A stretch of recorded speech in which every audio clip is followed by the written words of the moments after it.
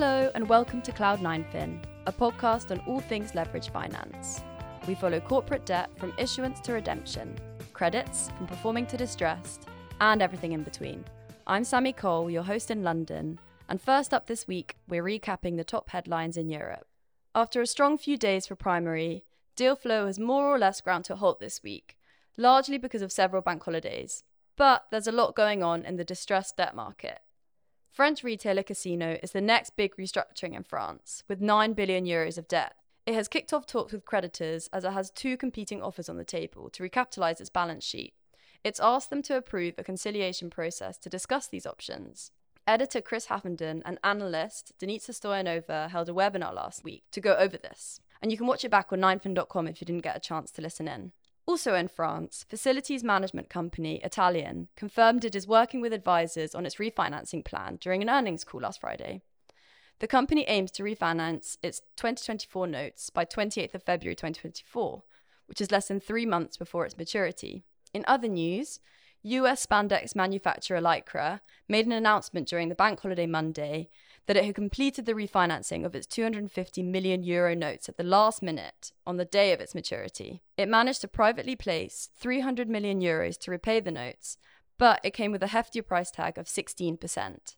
Another interesting aspect of the transaction is that the company is planning to move some of its intellectual property assets away from the restricted group, which strips the security away from its other outstanding 704 million 2025 notes. The company said it plans to use those assets to secure the new notes instead. Next up, we've got a discussion about Benteler, the German automotive and industrial supplier. And to tell us more about this credit, here's Josh Latham, one of our senior credit analysts. Thanks so much for joining me, Josh. Yeah, thanks for having me, Sammy.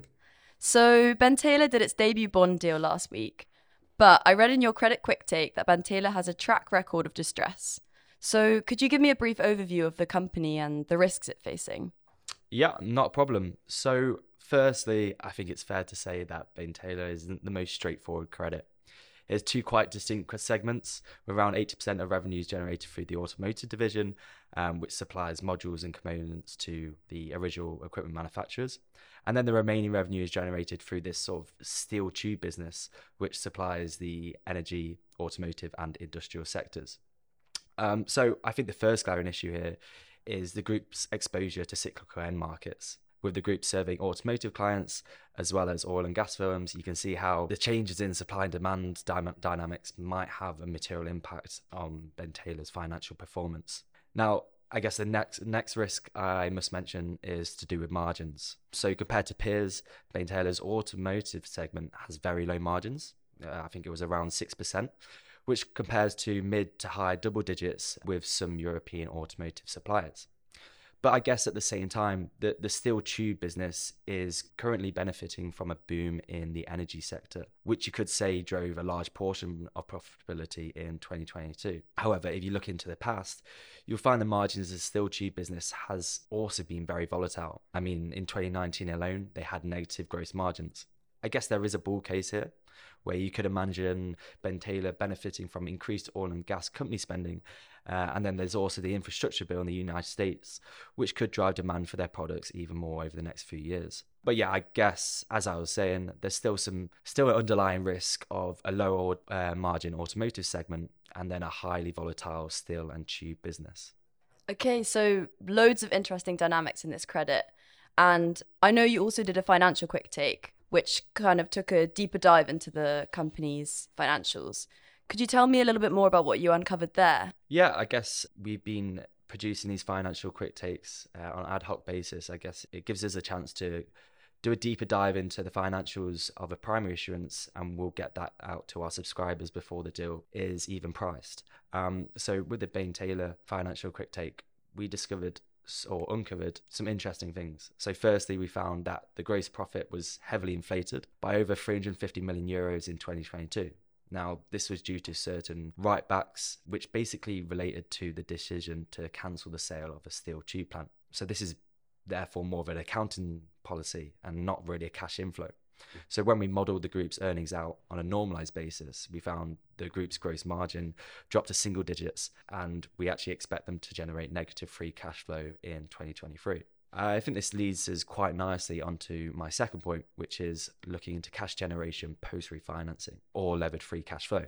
So in this high interest rate environment, we've been paying close attention to borrowers' ability to generate cash. Now they have to pay this higher interest expense. In the case of Benteler, we found the group would be paying over 180 million in interest costs per year post refinancing, which also includes the expensive secured notes, but also this amortizing term loan, which features in the capital structure.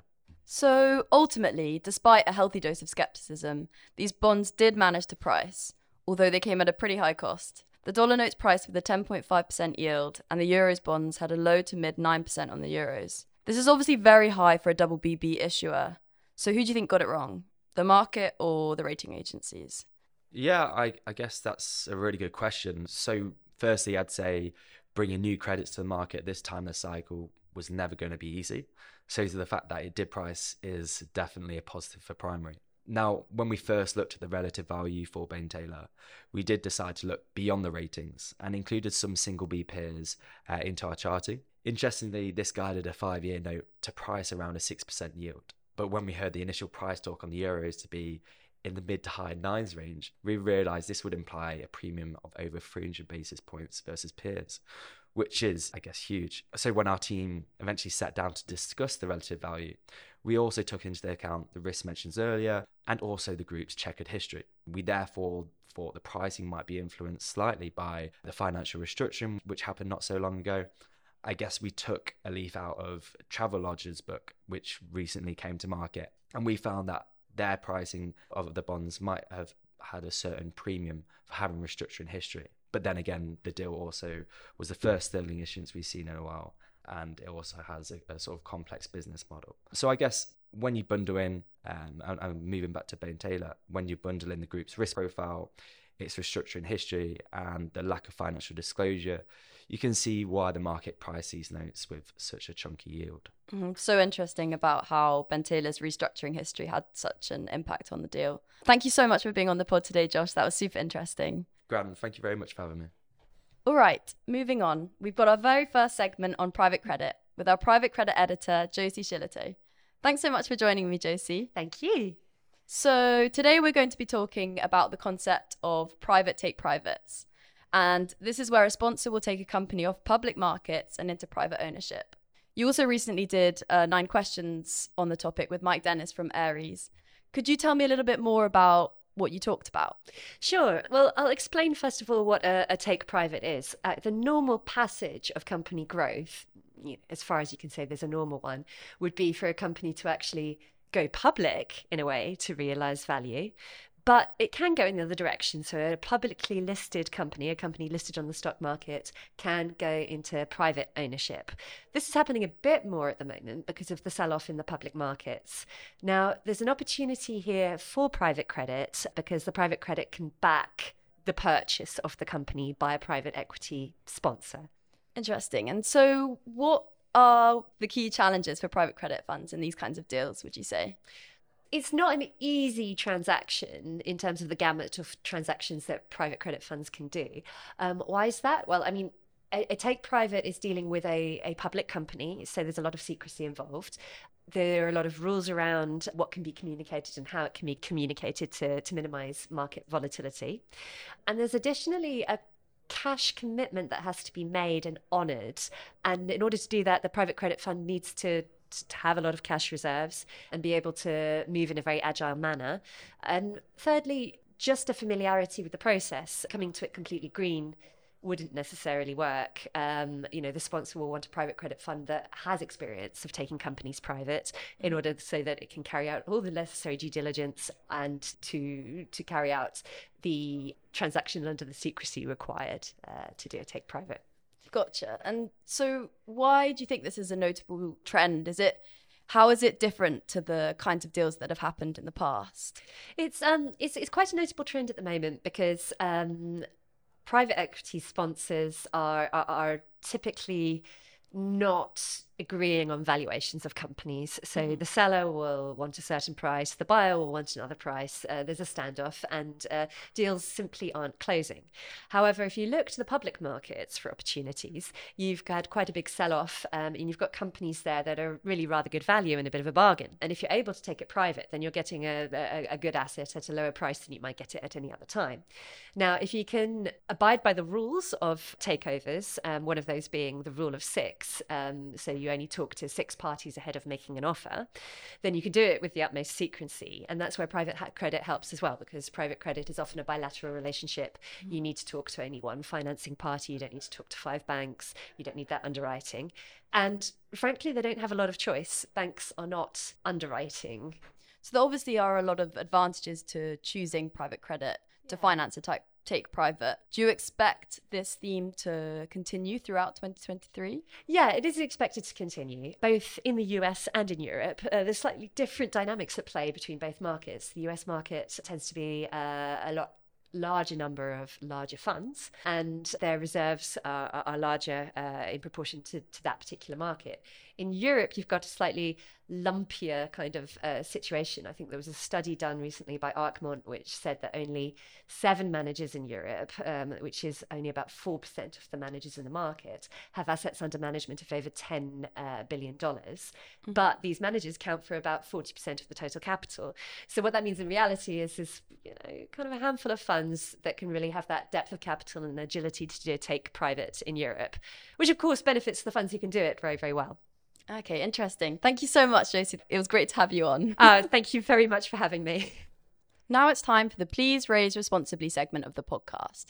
I'm sat here with Jennifer Munnings, a fellow ESG analyst here at 9fin. Hi, Sammy. Thanks for having me.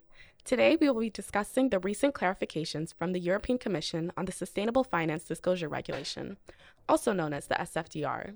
Some market participants have praised these clarifications, but others have been quite critical of them. Exactly. So first off, I think it's worth introducing the SFDR regulation.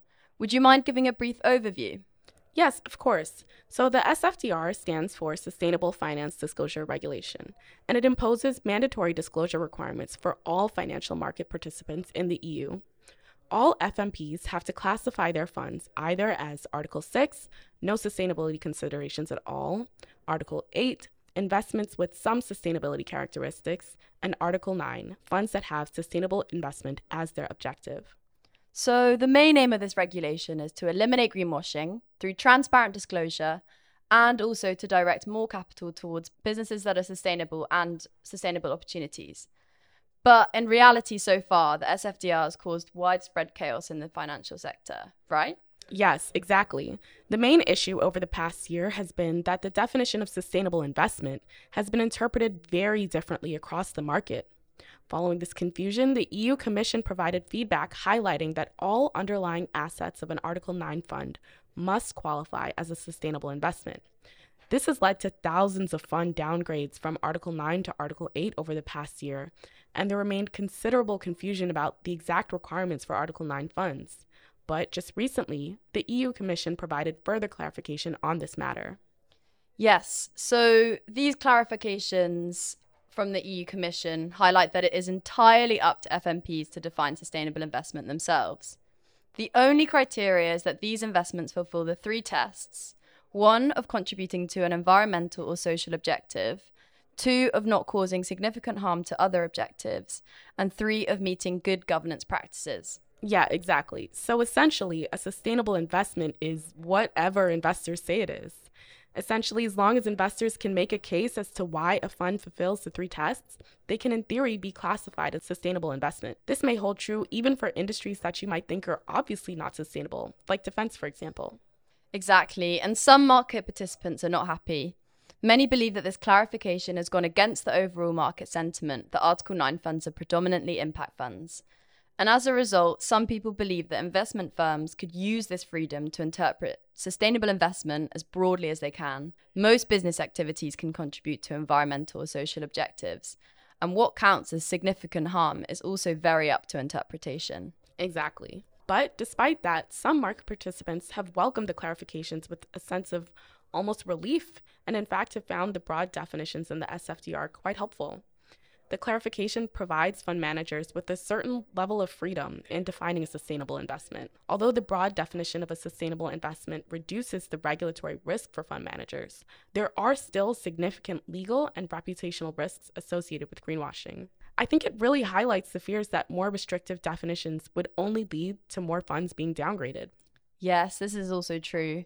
The SFDR was never intended to be a labeling regime and instead a disclosure regime. My only worry is that a lack of clear guidelines will end up causing even more confusion, especially if definitions of sustainable investment under the SFDR are contradictory to the EU taxonomy. Well, I guess we'll have to just wait and see what happens next.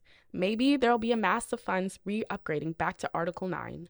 Or maybe this freedom will pave the way for more inventive Article 9 funds. Exactly, all will be revealed in time. Thank you so much for being on the pod today, Jen. Thanks for having me. Okay, well that's all we've got time for this week. Thanks for tuning in, and please let us know if you have any feedback. You can reach us anytime by emailing team@9fin.com. Check in next week to hear the latest on US markets with our colleague Will Cager-Smith, and we'll be back the week after that. See you then.